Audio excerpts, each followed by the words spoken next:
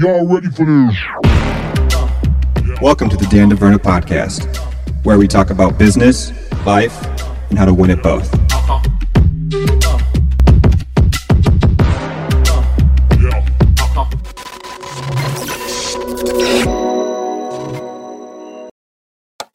So we've got the new backdrop there, Chris. Looks good.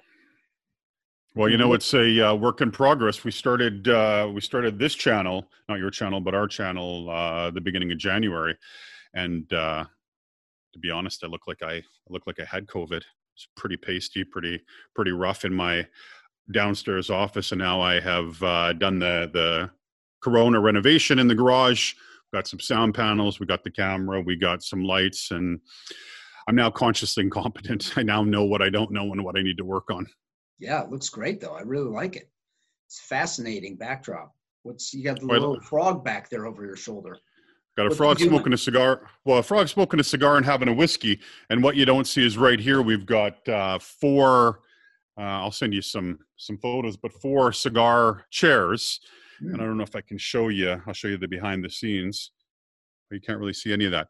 Anyway, we got please hold. Technical difficulties.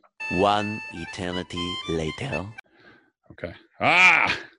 Okay. We're just going to get rid of this auto because I'm an idiot. Well, it's good that you can do that.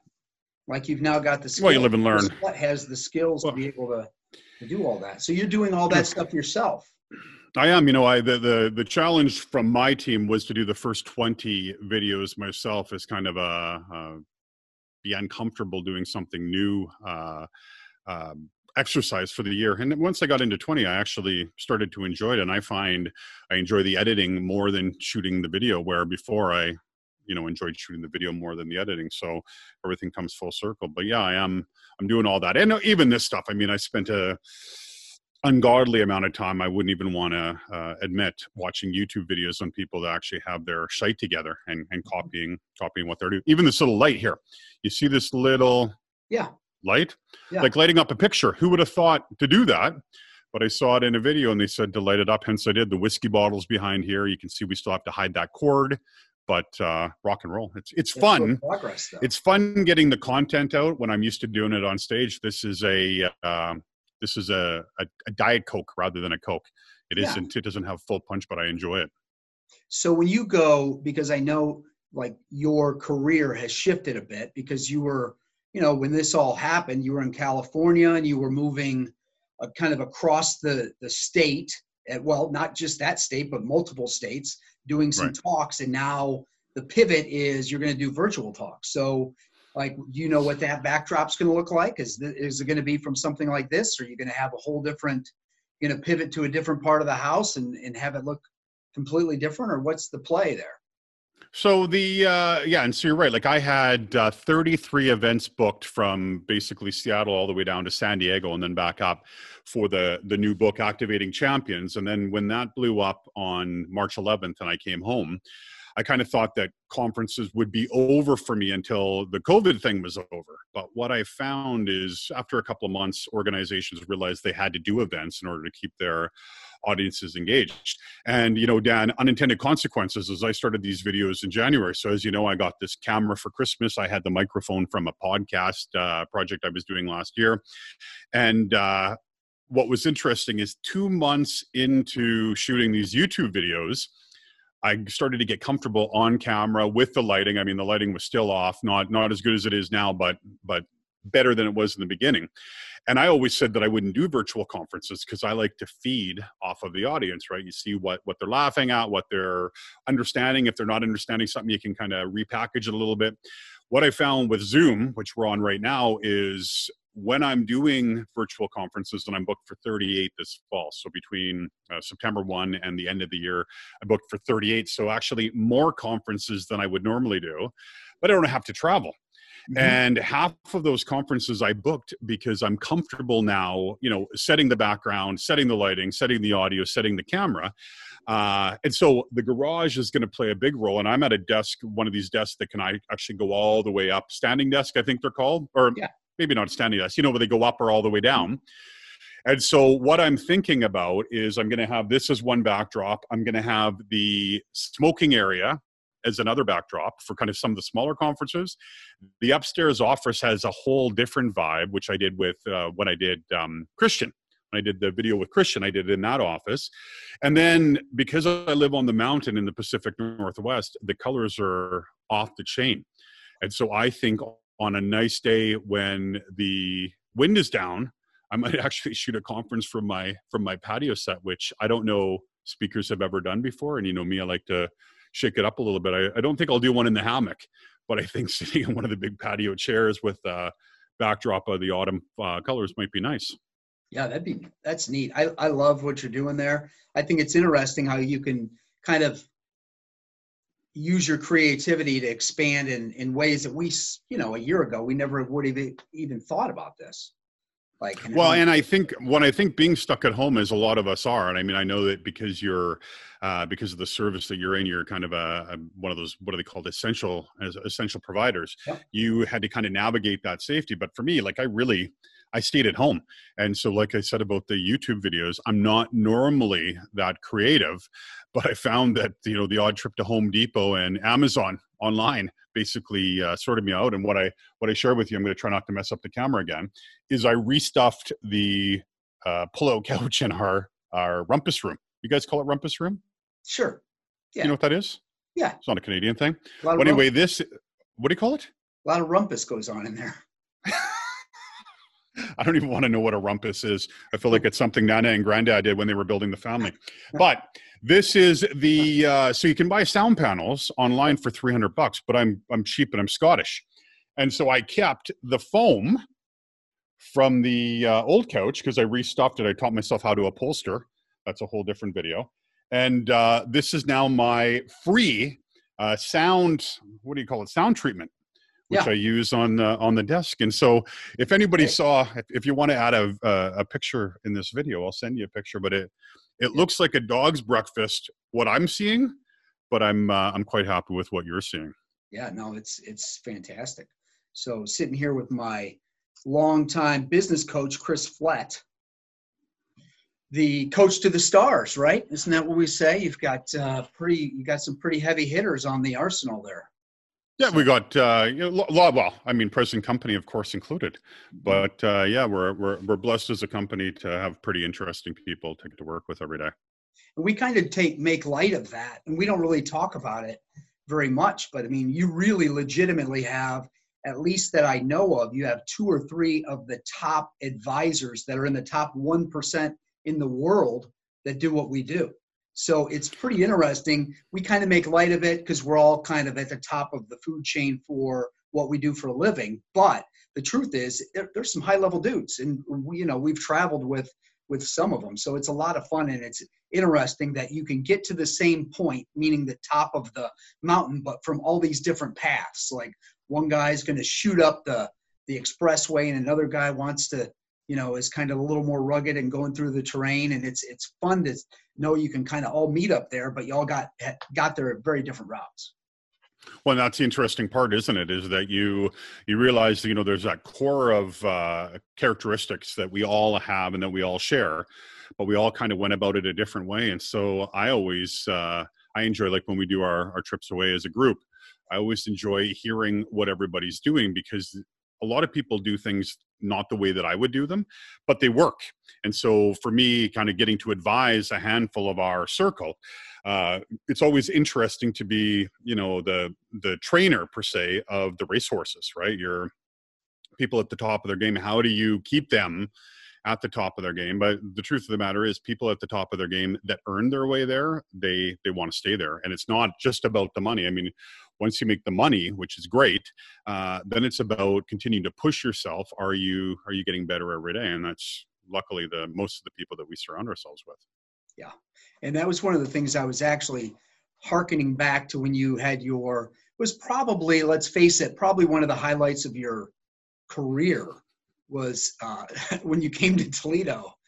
And we had a couple speaking engagements that were lovely, and a really nice dinner and all that stuff. But you gave a little talk at my dojo, and I kind of wanted to revisit that a little bit, because I'm just coming off of, so I've been practicing martial arts for 15 years with Sensei Hertzellers.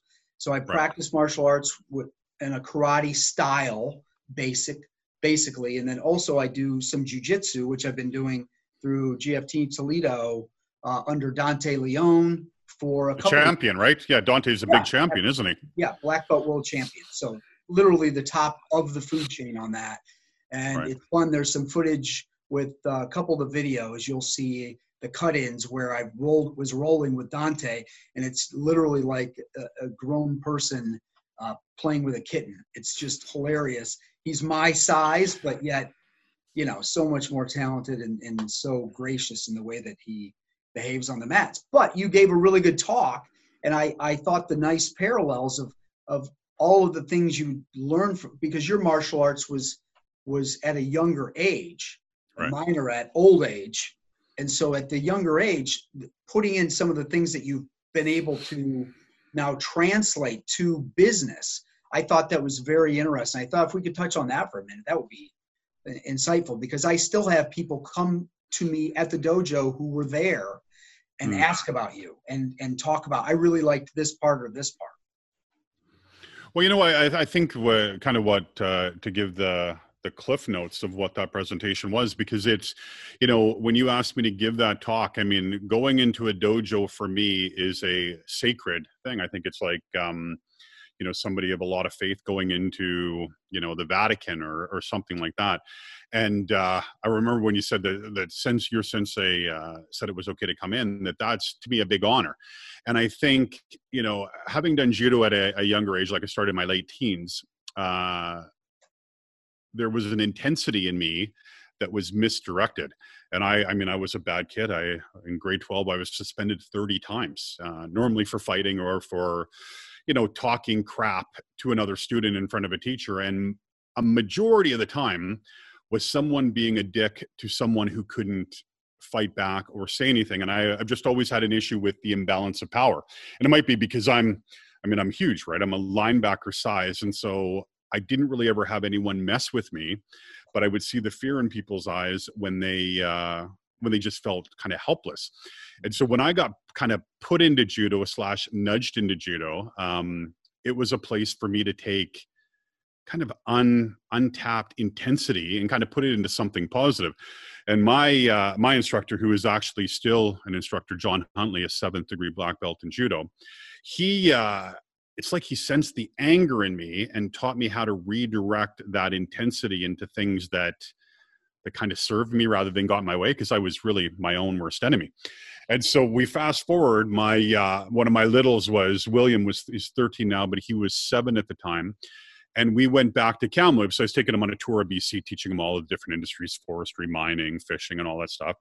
And we stopped in Kamloops. And of course, I mean, Mr. Huntley, almost like a second father to me, real hard ass, right? Like because I was the heavyweight in his dojo, he tortured me. He'd tie my legs together and have 2 guys come after me and would have me choked almost to the edge of getting passed out. Like really taught me self-control in an old school way. I mean, he came from the traditional Japanese model.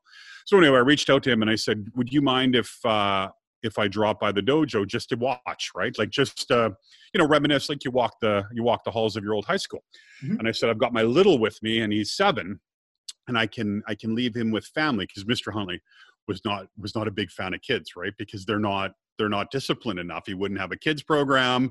I mean, he didn't want people to have their kids even come and wait during a practice. Like the dojo in ours, which was above a friggin' automotive welding company, right? Or a service. It was like a sacred place. Like if you walked in with your shoes on, like I'm almost positive he would have murdered you. I remember talking in class in the middle of December, and Kamloops is up in the mountains, right? It's in the interior of BC. And him saying to me, you've got too much energy today, go for a run. And I'm like, go for a run? Like the snow's up to your privates. And I was wearing skidoo boots. I don't know if you guys call them that, the big boots with the felt liner.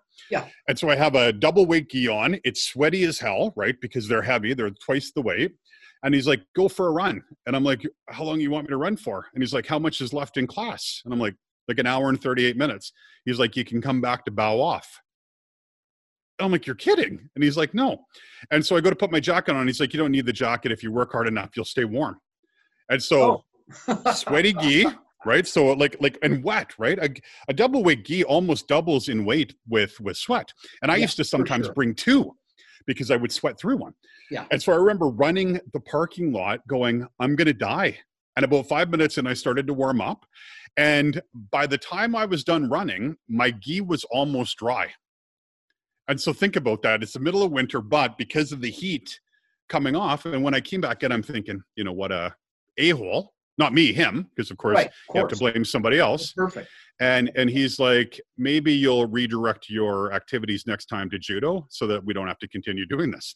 And I learned to shut my mouth, right? And so with that, when he said for me to come back to the dojo, and he said, bring William with you, I'd like to meet him. And to me, that was a big deal because I'm like, oh my God, like, has he found Jesus? Like, what the hell? He's going to let a kid in the dojo? And we go in, and of course, I'm grilling Will, right? Here's all the things not to do. Like, don't say anything. Don't ask anybody anything. Like, if Mr. Huntley offers to shake your hand. But if not, but if he does, look him in the eye. Like you know how parents will try to get their kids ready to impress one of the very few people that I'm concerned impressing. And so we came in, and I was just prepared to sit there. And he had when you think of the old real estate office chairs, you know, the chrome, you know, the black fabric with the chrome, like he probably got them for free or used somewhere. Mm-hmm. And we go sit quietly, right? And so the class is just about to start. And he was like, before we start, I want to invite Chris. Chris fought out of this dojo for a long time. He, you know, won lots of competitions for us. Chris, would you consider coming on the mat and telling us a little bit about how you've used judo in your business life for the last 20 years? And puts me on the spot, right? And so I'm like, okay, right? Because you don't say no. Like, you tell me to do it. Like, if you told me to, I don't know, set your gi on fire, I'd set it on fire. Like, I trusted he had an idea.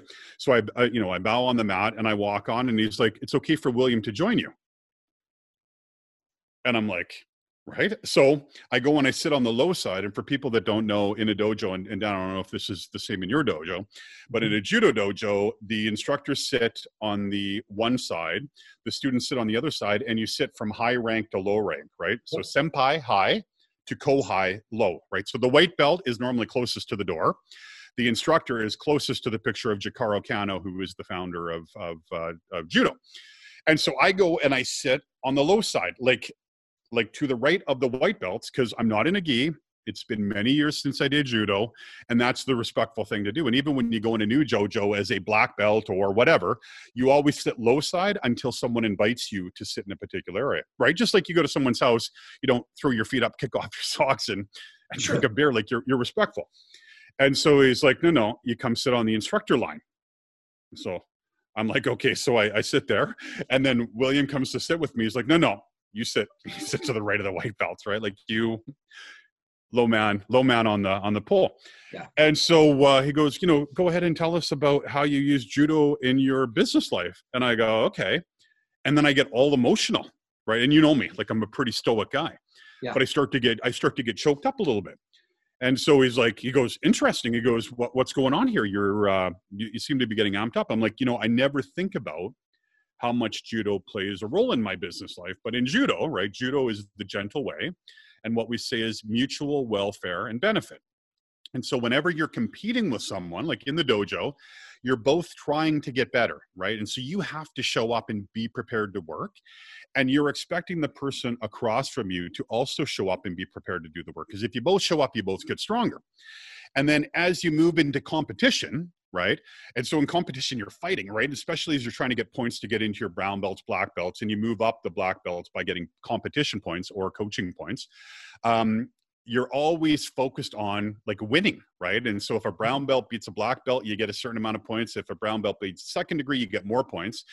But what was always drilled into us was you have to take care of the person you're fighting with, right? And so I'm trying to get a hold of you, get you an arm bar, throw you for ippon, choke you, but always do it in a way that I'm also taking care of you.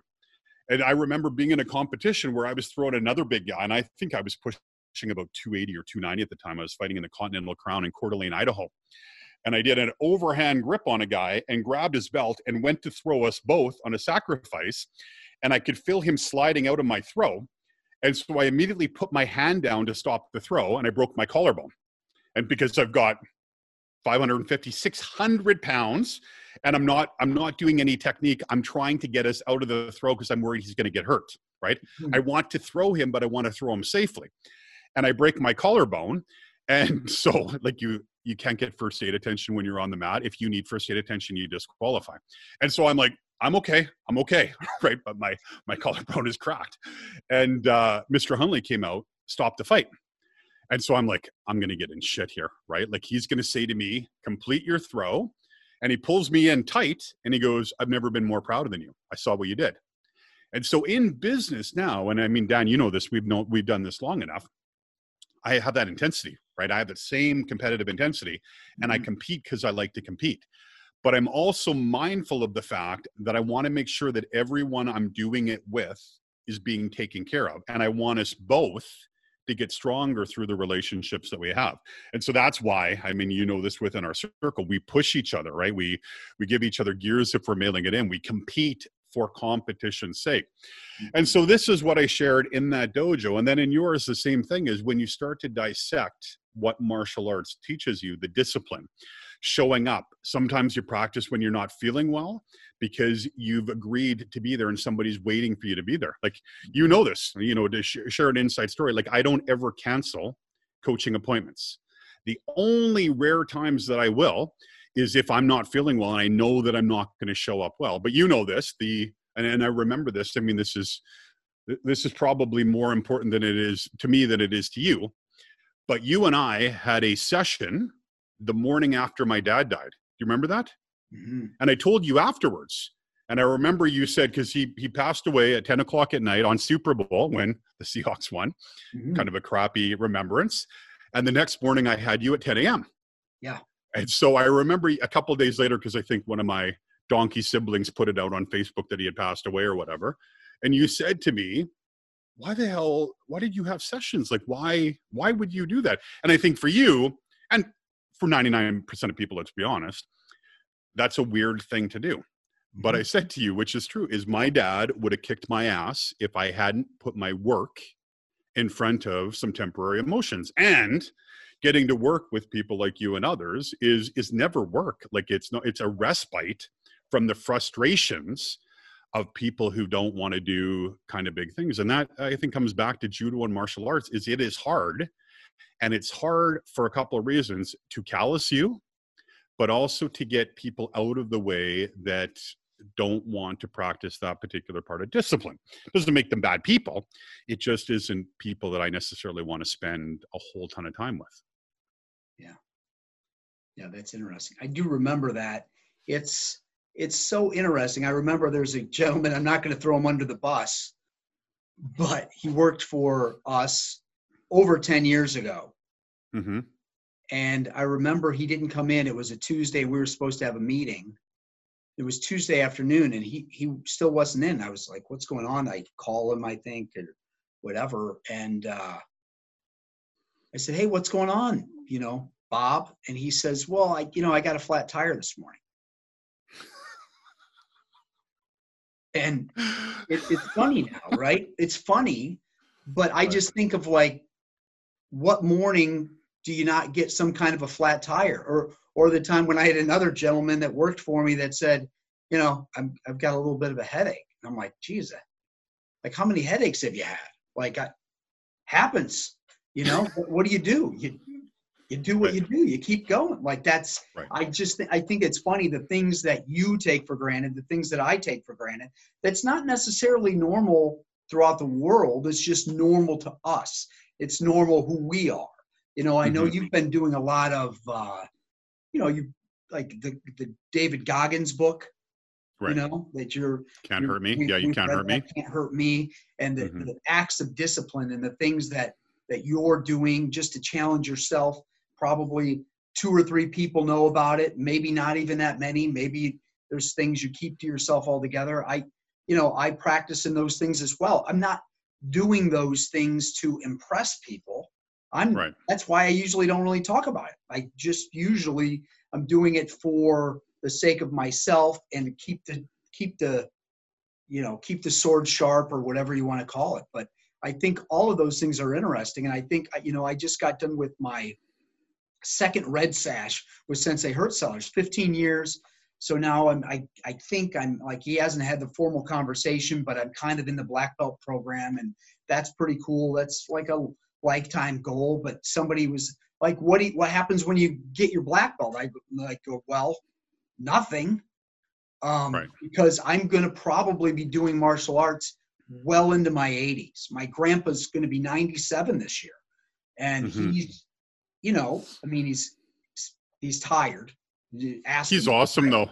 I mean, for people who haven't met him, he's one of my favorite people. And like, we joke about the trip to Toledo, but us going out for breakfast with your family and Star and all those amazing people. But your granddad, who I hadn't met in person, I mean, I've heard about him for a number of years. Sure. But when he shook my hand, I'm like, this freaking guy could break my hand. Like, if he decided to bear down, he could probably pulverize my knuckles. And the only other person that I felt that grip strength with is friggin' Cam Chancellor, the pass safety from the Seattle Seahawks.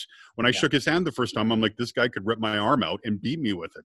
So it's very likely you're going to live a long, long life, and probably more than half of your life you'll have been a martial artist. Yeah. So it's a lot of fun. So I like the martial arts. I like the pairing those things. And the other thing is, you find some very special people in that space. Mm-hmm. I mean, my sensei is great. Like, people that have like this passion and this drive, it's not super common. And so I like the idea of having, when you're 48 years old and you're out there, I get looks literally every single week. Every single week we get young new guys that come through one of the dojos, and they're always like, they're grabbing a hold of you and they're going hog wild. I mean, there was a kid last week at the jiu-jitsu at jiu-jitsu who, at 6:30 a.m. class, him and his buddy that go to the University of Toledo stayed up all night because the last time they tried to go to the 6:30 class, they overslept. They didn't want to oversleep, so they literally stayed up all night so that they would make sure they didn't miss. And this kid wrestled. I don't know if he wrestled in college. He might wrestle for the university. I don't know. He was 220 pounds, strapping lad of muscle and intensity. And he grabbed a hold of me, and he's flying all over the place. And then as we settle in, then I do what I do, right? Because I've been doing it for a little bit. But it's so frustrating. He's like, God, how old are you? I'm like, I'm 48 years old. He's like, oh, my God. I go, yeah, I've got 2 kids older than you. Right. So, it like sets in. Like, but it's such a fun journey with all these relationships and all this stuff and the intensity, but yet the gentleness, the gentle arts of this partner. It's not your opponent. It's certainly not your enemy. Like, these are your partners. Like, you don't get better without them. And if you hurt them, you've got nobody to work out with. And in business, if you screw people over, you're not going to have anyone to transact with. And so it is that piece. And, I laugh about the black belt thing, because a majority of people I know, and, they did Taekwondo and they did Kung Fu and they did karate and all that, is they get the black belt, and then what do? They quit. Yeah. Right. And so in their mind, the black belt is where I want to get to. And then I can say to people, hey, I'm a black belt. And, it's kind of like the people that, they display every certification that they ever received, or they got the participation badge or all that. And I remember, old black belts from Japan, and their black belt was so worn, it started to look white, right? Like, it loses the color because they've had it for, like Mr. Huntley got his black belt in 1967, which was 7 years before I was born. And so it starts to go white. And what they say is, if once you've been a black belt long enough, you come full circle back to being finally a true student of the art. And so you think of that, but it's, like what I love, I mean, like, because you've got Derek, who's now doing jujitsu, and my 13-year-old is now, training for the national team. And what I love is, they're like, oh, if I do this right, I can have a blue belt by next November, and then I can have a brown belt by the time I'm 16. And I read the syllabus of the national team, and what they said is, up until you're 18, your whole focus is learning how to compete, not learning how to win. Learning how to compete. Like, is your gi folded properly in your bag? Did you bring enough water? Did you sleep the night before? Did you eat? And then what they say is, from 18 to 21, which is when you would become an international competitor, then they focus on you winning. But up until 18, because Will just turned 13, like for the next 5 years, his whole focus is learn the art, learn how to fold your gi properly, how to show respect to your instructors. Like, if you lose, we don't care. You can lose every tournament. We will worry about you winning once you're 18, but we need you to fall in love with the art. And I think that's brilliant. Same with business. If you're focused on closing every call, you are going to hate your life. If you're focused on, using that martial art thing, showing up, exercising, knowing you put in the effort, and maybe getting better on one little thing, right? Like you maybe dial one extra phone call in an hour, or maybe get 1 minute deeper in the conversation. That is the progression, not the perfection, that mirrors martial arts and business.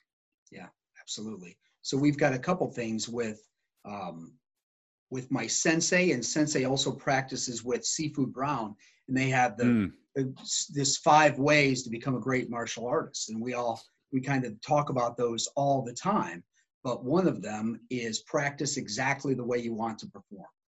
Mm-hmm. So I think of that because the practice part, like if you're going to be really good at something, you have to practice it, and you have to practice it. You can't practice it just kind of going through the motions. Right. So we've taken this away into business. Like we will have the meeting before the meeting. And, with my team, when we have big meetings in particular, we will literally run through. We walk through the room and we say where everybody's going to be sitting. I'll say this, be ready for this. This is your part. This is your part. This is what this looks like. So, right. Yeah. So it's a lot like martial arts. There's so many parallels. And one of the funny things as we kind of come full circle is it's definitely rather simple, but it's almost never easy. Right. Well, and if you're pushing it, it should never be easy, right?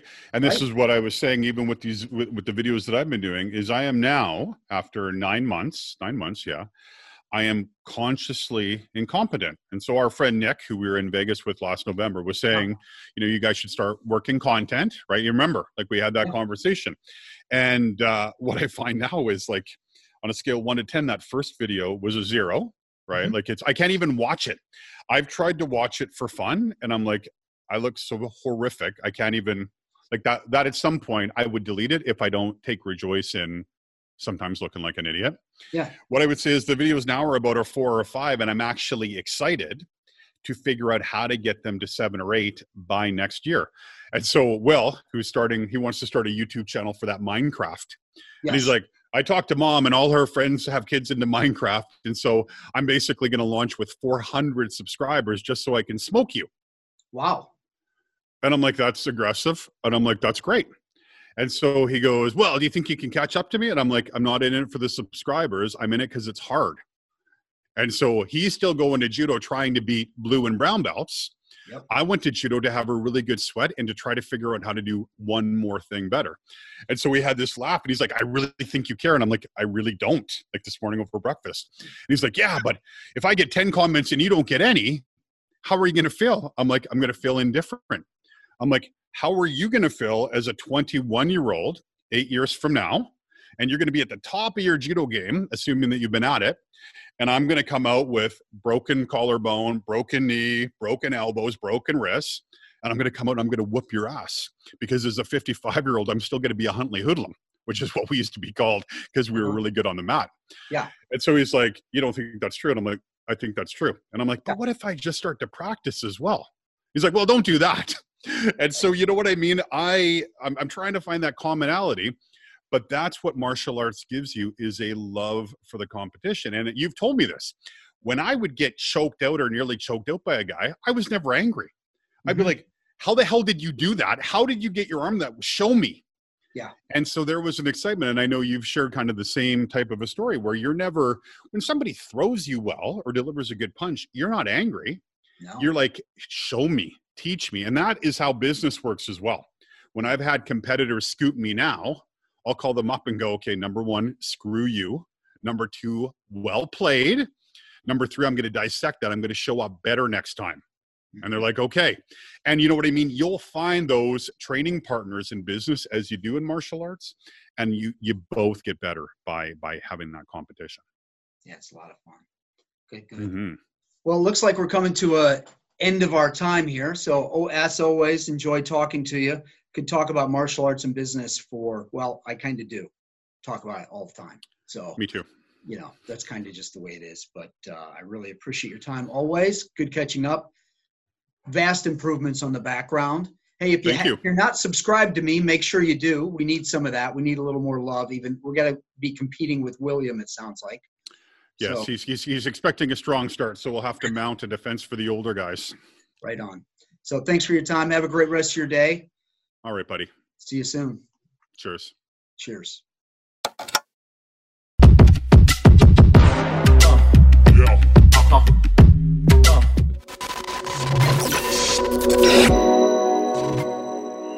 Dana Vernon offers products and services using the following business names: Creative Financial Partners, Insurance and Financial Services, Emeritus Investment Company, LLC, AIC, member FINRA, SIPC, Security Investments, Emeritus Advisory Services, AAS Investment Advisory Services, AIC and AAS are not affiliated with Creative Financial Partners. Products and services are limited to residents of states where the representative is registered. This is not an offer of securities in any jurisdiction, nor is it specifically directed to a resident of any jurisdiction. As with any security, request and prospectus from a representative, read carefully before you invest or send money. A representative will contact you to provide requested information. Representatives of AIC and AAS do not provide legal or tax advice. Please consult your tax advisor or attorney regarding the situation. Thanks for watching.